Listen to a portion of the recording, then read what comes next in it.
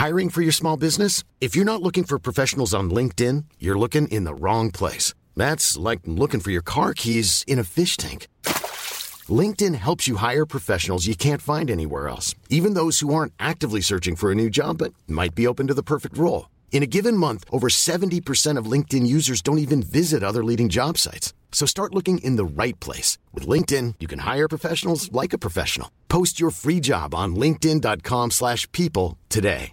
There's never been a faster or easier way to start your weight loss journey than with PlushCare.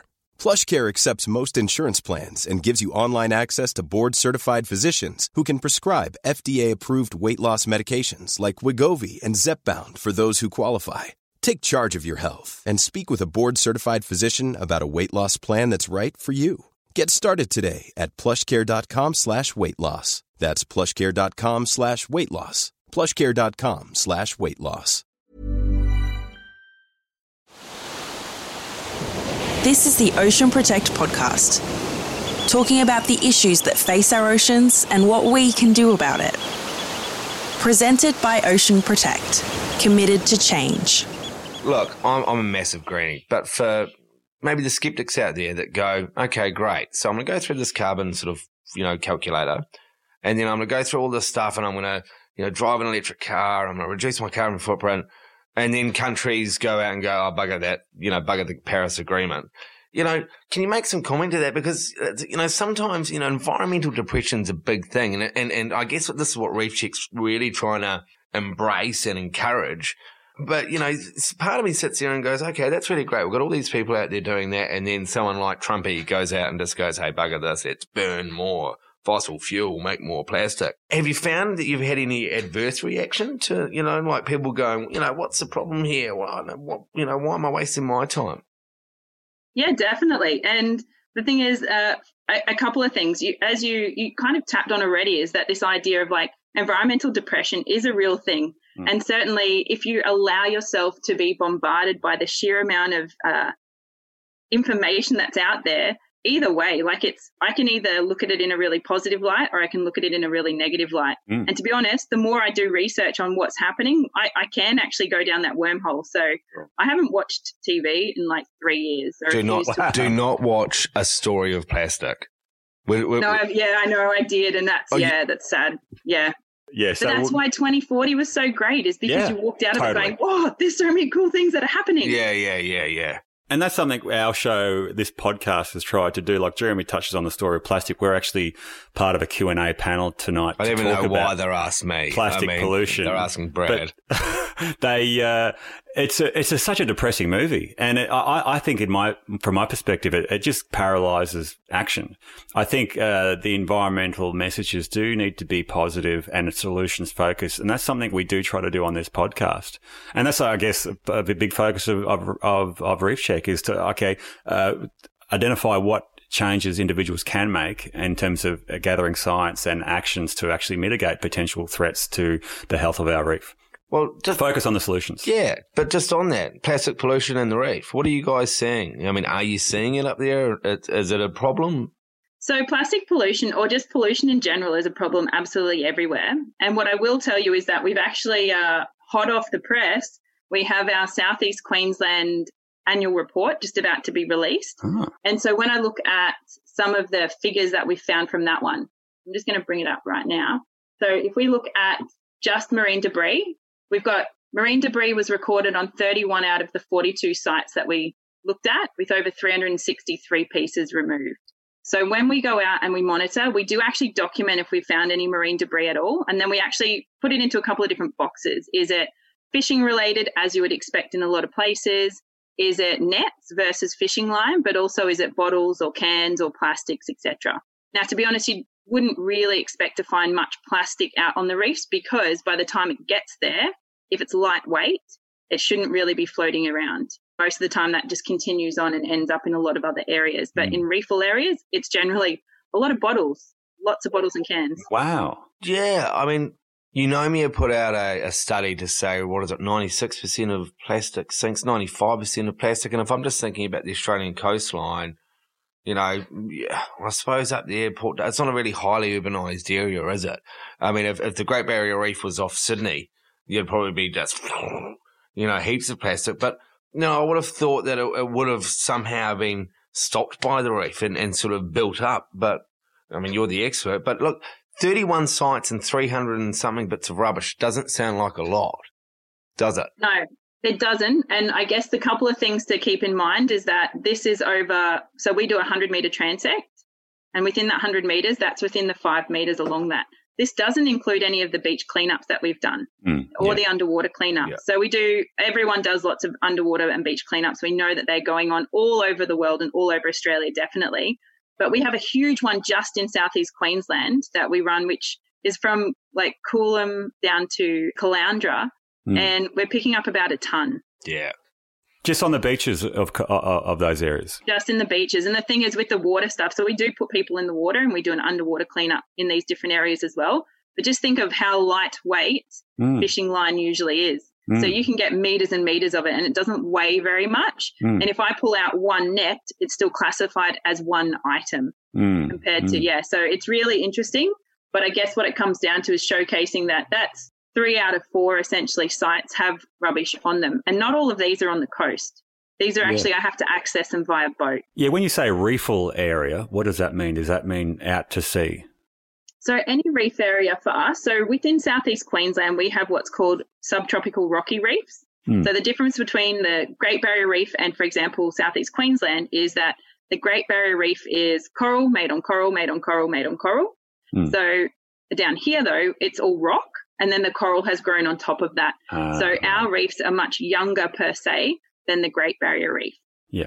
And they're closer to shore, I'm guessing, are they? Some of them are really close. So some of them you'd be really interested to know, like if you're ever in the area, places like the Mooloolah River, I found a seahorse there and ornate ghost pipe fish, which are just really cool fish. But there are also huge amounts of nudibranchs for any of the nudibranch specialists and keen nudie people out there. I'm a specialist in that area too. I'm in Alexandria Bay, every opportunity I can get. For those who are not familiar, that's a nudist beach. No one needs to know where that is. Be there on Saturday. No, I am kidding. I am kidding, just for the record. He's not, Jody. He's not. He's an avid nudist. Just going back to, so your reefs, if they're younger, are they stronger or weaker than the Great Barrier Reef? I'd say they're just different. So along here, for example, most of it is actually, we've got a huge amount of soft coral. So the soft coral, the issues with soft coral, beautiful, beautiful reefs, but if it's damaged, because their skeleton is non-existent, they're soft, they disappear, never to be seen again. Whereas at least with a hard coral reef, when obviously the coral disappears, you'd actually see the skeleton there. Okay. And our reefs are actually really resilient, which is a really important point to make, because if you think Moreton Bay is absolutely chockers full of corals, most people would not know. And some of these are in a metre of water. Like I'll show you photos and you could think that some of this is from the Great Barrier Reef, yet it's so localised. And when we have things like flood plumes, like the massive flood of 2011 absolutely decimated huge amounts of reefs in there because it lives within that area, so close to a huge booming population, also a massive boating area and super shallow. So it got smashed. And the other thing is it does get smashed by cold water bleaching as well. So it was 18 degrees out there the other day and we're still seeing bleaching there. Wow. But they are resilient, but it's like anything that's resilient, there's only so much it can physically take. So floods have always happened, once every 50, 100 years and deposited a whole bunch of sediment in the Moreton Bay area. Same thing for the Great Barrier Reef sort of catchment. There's always been sediment plumes coming out. But I guess with climate change in particular, these reefs are just under more and more pressure. And with that is that, I guess, reduced resilience, that reduced ability to essentially bounce back quickly and as well as they were before. Is that a fair call? Yeah, that's exactly right. And the issue is because it takes a while for them to recover. If something's trying to recover and then it gets hit again and again, it's the same as if you get sick as an individual or even a community gets sick. The perfect example now, right? We're like, yeah, awesome. We're bouncing back and then something happens and you get hit again. Yeah. So it's really hard to actually ever reach that same level of health that you were beforehand. But they do have to be very resilient. Yeah. And as So you go, Jeremy. I tried to beat Brad down over so many times, but he just doesn't. He just keeps popping back Just keeps up. bouncing back. Getting back up. Hashtag plant power. But look, getting back to the key pressure being climate change. So you've indicated, with increased sea temperatures, we're seeing coral essentially kick out more algae. So it means they bleach more frequently and subsequently are sort of bouncing back, having to bounce back more often. And obviously with that increased acidification. So essentially decreased pH levels in the sea because of that climate change. Again, the coral has a decreased ability to grow again and form coral. So again, these are two key things impacting on the resilience of the reefs. I guess first question, and I apologize to ask this, but I still get asked this, in your opinion, is climate change a real thing? Yes. I think that it's a really big question, and I'm definitely not succinct in being able to answer it yet. But I think the question should always be not, is climate change real? It is. Climate change is real, no question. The question seems to really be, at what extent have we exacerbated that problem? So have we actually created a spike? Have we increased the rate that the temperature is actually increasing? That's the real question, because whether it's happening or not, it is. That shouldn't really be able to be argued because there's plenty of data that says that. Most people seem to get stuck on, but when? If we can see that it has been going up for so long, what is our role in actually increasing it? But the data's pretty conclusive. Like I always refer to the CSIRO and Bureau of Meteorology State of the Climate report, and they produce a whole bunch of graphs and illustrative data sort of analyses that basically show global sea temperatures are showing this steady increase using 100 years plus worth of data. Same thing for air temperatures, and same thing for increased frequency of what they call extreme heat events. So look, all data is certainly pointing towards climate change certainly being a real thing, and certainly at least significantly influenced by what we call anthropogenic or human related activities. Yeah, I agree. And I think you've pointed out a couple of really important things. One is that we do have over 100 years of data in certain aspects. There's also over 500 years worth of data in other areas. So we know that there is a strong data record. It's just a really interesting conversation to have. So, it's ongoing always. Yeah, it's pretty weird when someone goes, apart from this podcast when Brad's obviously trying to get you to say it, do you believe in climate change? It's like, mate, we're already at climate emergency. Come on, mate, you're so last week. But you think about the comment that Jeremy made before about, there's key political superpowers in this world that are essentially saying climate change is not a real thing. Yeah, but who are they funded by? Go to Astoria Plastic. They're funded by big oil companies that are obviously sitting eyeing up at Elon Musk going, geez, they're going to stop buying gas off us. Let's produce bloody, We've all seen Astoria Plastic. It's a big beast to stop going. You know what I mean? They're like, hey, what else can we make? So it's not governments. It's a big business putting the pressure on the governments. Ultimately. Yeah, but the ultimate consequence of those actions is inaction in relation to climate change. And I guess the key outcome of what we're trying to do, what Reef Check Australia is trying to do, et cetera, and a gazillion different groups is basically highlighting the need for urgent action on climate change. And I guess this brings me to the question around reef health in particular. So, because I was, to give it some context, I was at a conference late last year, SORNA Queensland and Institute of Erosion Control Association in Cairns, and there was two very well-renowned speakers from I think James Cook University and one other organisation talking about the state of the reefs. And it was pretty depressing. They essentially indicated that within, 50 to 100 years, something like 99% of reefs are essentially gone. They will be dead. And if you think about the implications just from a purely fish stock perspective, I think it's something like, is it right in saying 80% of aquatic organisms spend part of their life in or near a reef? And if there's no reef, they essentially just will die out? Is that how dire the situation is, just from your perspective? Mom deserves the best, and there's no better place to shop for Mother's Day than Whole Foods Market. They're your destination for unbeatable savings, from premium gifts to show-stopping flowers and irresistible desserts. Start by saving 33% with Prime on all body care and candles. Then get a 15-stem bunch of tulips for just $9.99 each with Prime. Round out Mom's menu with festive rosé, irresistible berry chantilly cake, and more special treats. Come celebrate Mother's Day at Whole Foods Market. There's never been a faster or easier way to start your weight loss journey than with PlushCare.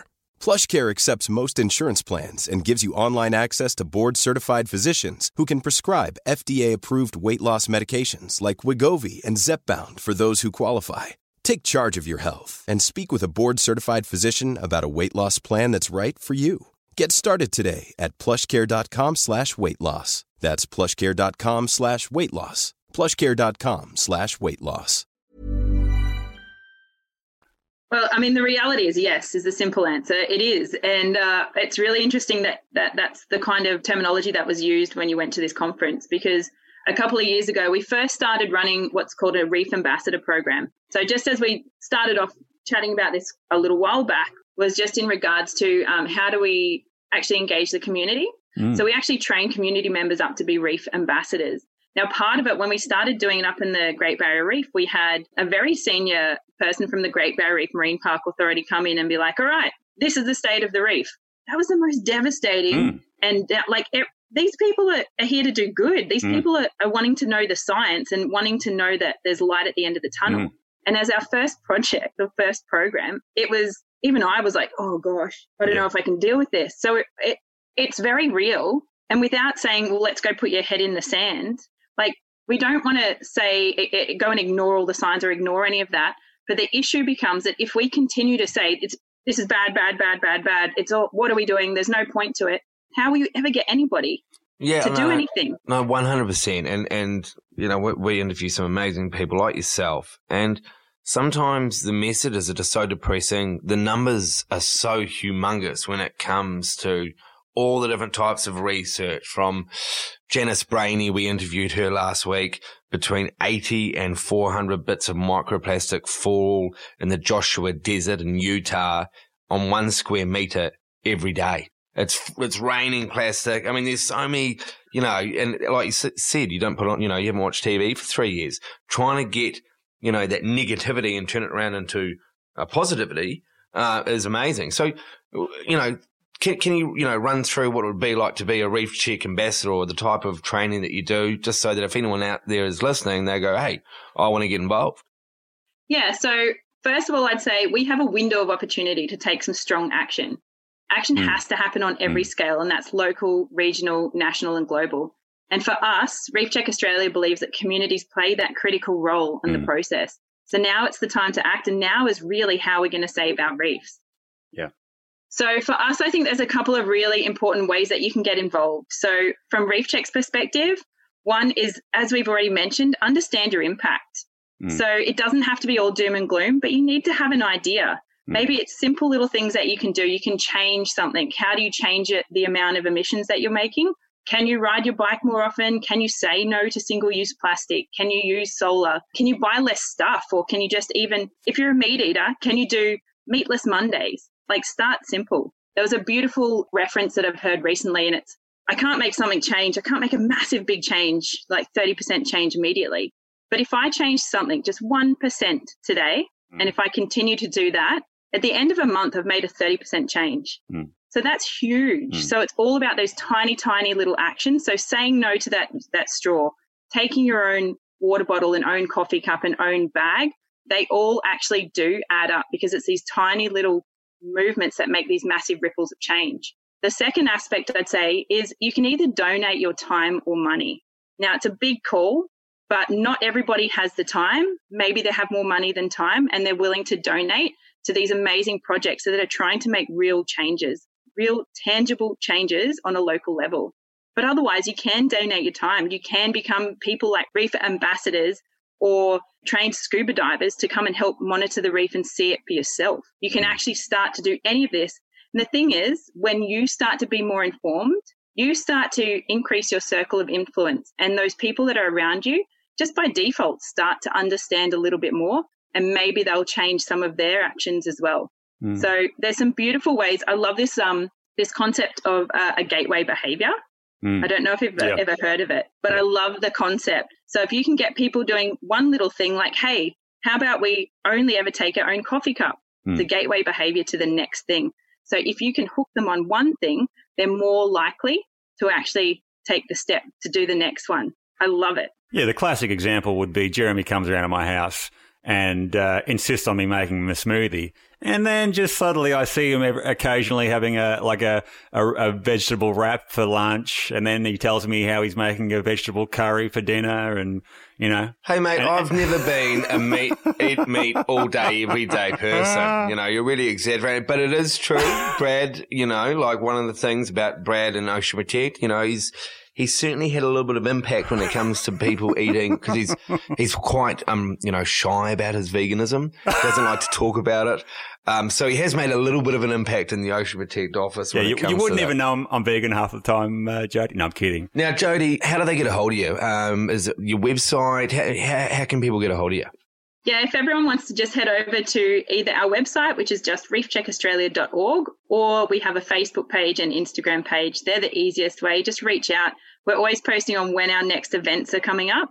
We've got some pretty cool events that'll eventually come to fruition once we're allowed to have more than 10 or 20 people in a row anywhere together. But also that's where you'll actually find out about any of the training. So whether that's the Reef Ambassador course or our scuba training courses as well. Cool. Now, I'm not going to let you go. It says on something I read today that you're a fire walker. Yeah. So it is exactly what it sounds like.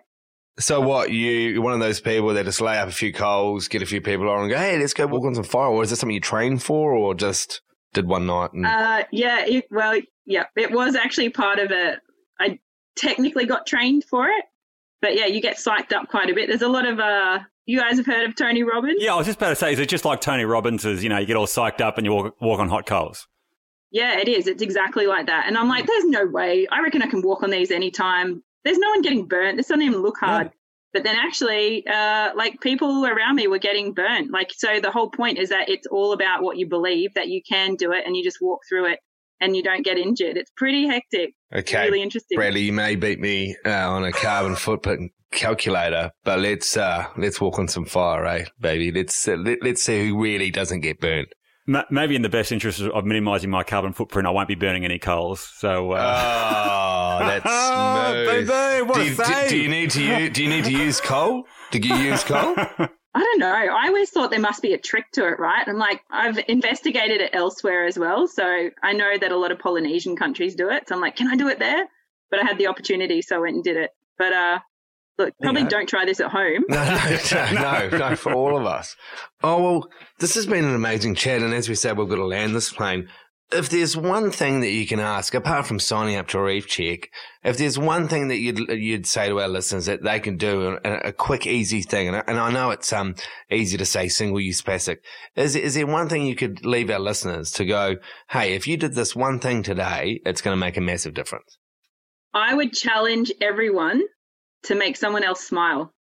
Wow. I know that seems potentially cheesy or anything else, but how quickly can you change a room if you smile at someone? How quickly can you change someone's day by walking into a coffee shop and saying thank you or saying beautiful smile or anything at all? Choosing compliments. Like, yes, we talk about what can we do environmentally, making those simple changes. Yes, putting your washing out on the line instead of in the washing machine. Let's walk to the shops, not drive the car. All of these little things, they do all add up. But the reality is people will only protect the planet if they feel safe themselves.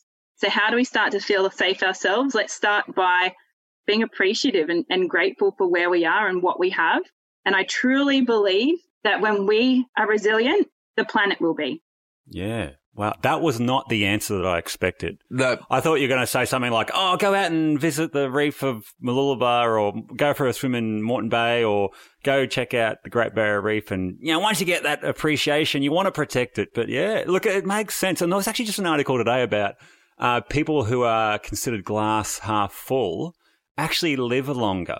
So I think as sort of planeteers or environmental protectors, I think it's actually in everyone's best interest if we do take a positive outlook on life. And like you said, spread a little bit of cheer and love across the universe, because obviously the world needs sort of environmental protection more than anything at the moment. And for us to be the most effective in that regard is to actually be happy and focusing on the positives. Yeah, well, if all our listeners want to have a good laugh, go down to Brad's local nudist beach this weekend. You'll certainly have a good few laughs at his expense. Don't worry about that. Absolutely, positively, a guarantee that there's going to be like 1,000 people at Alexandria Bay this Saturday. Alexandria all waiting Bay, for me to roll through. And I can promise you I'll be smiling. Oh, well, look, Jody, thank you so much for your time today. Such an interesting chat, and thank you so much for coming on our show. Thank you so much for the opportunity, guys, and we'll be in touch. Thanks for listening to the Ocean Protect podcast. If you'd like to find out more about us and what we do, check us out at oceanprotect.com.au.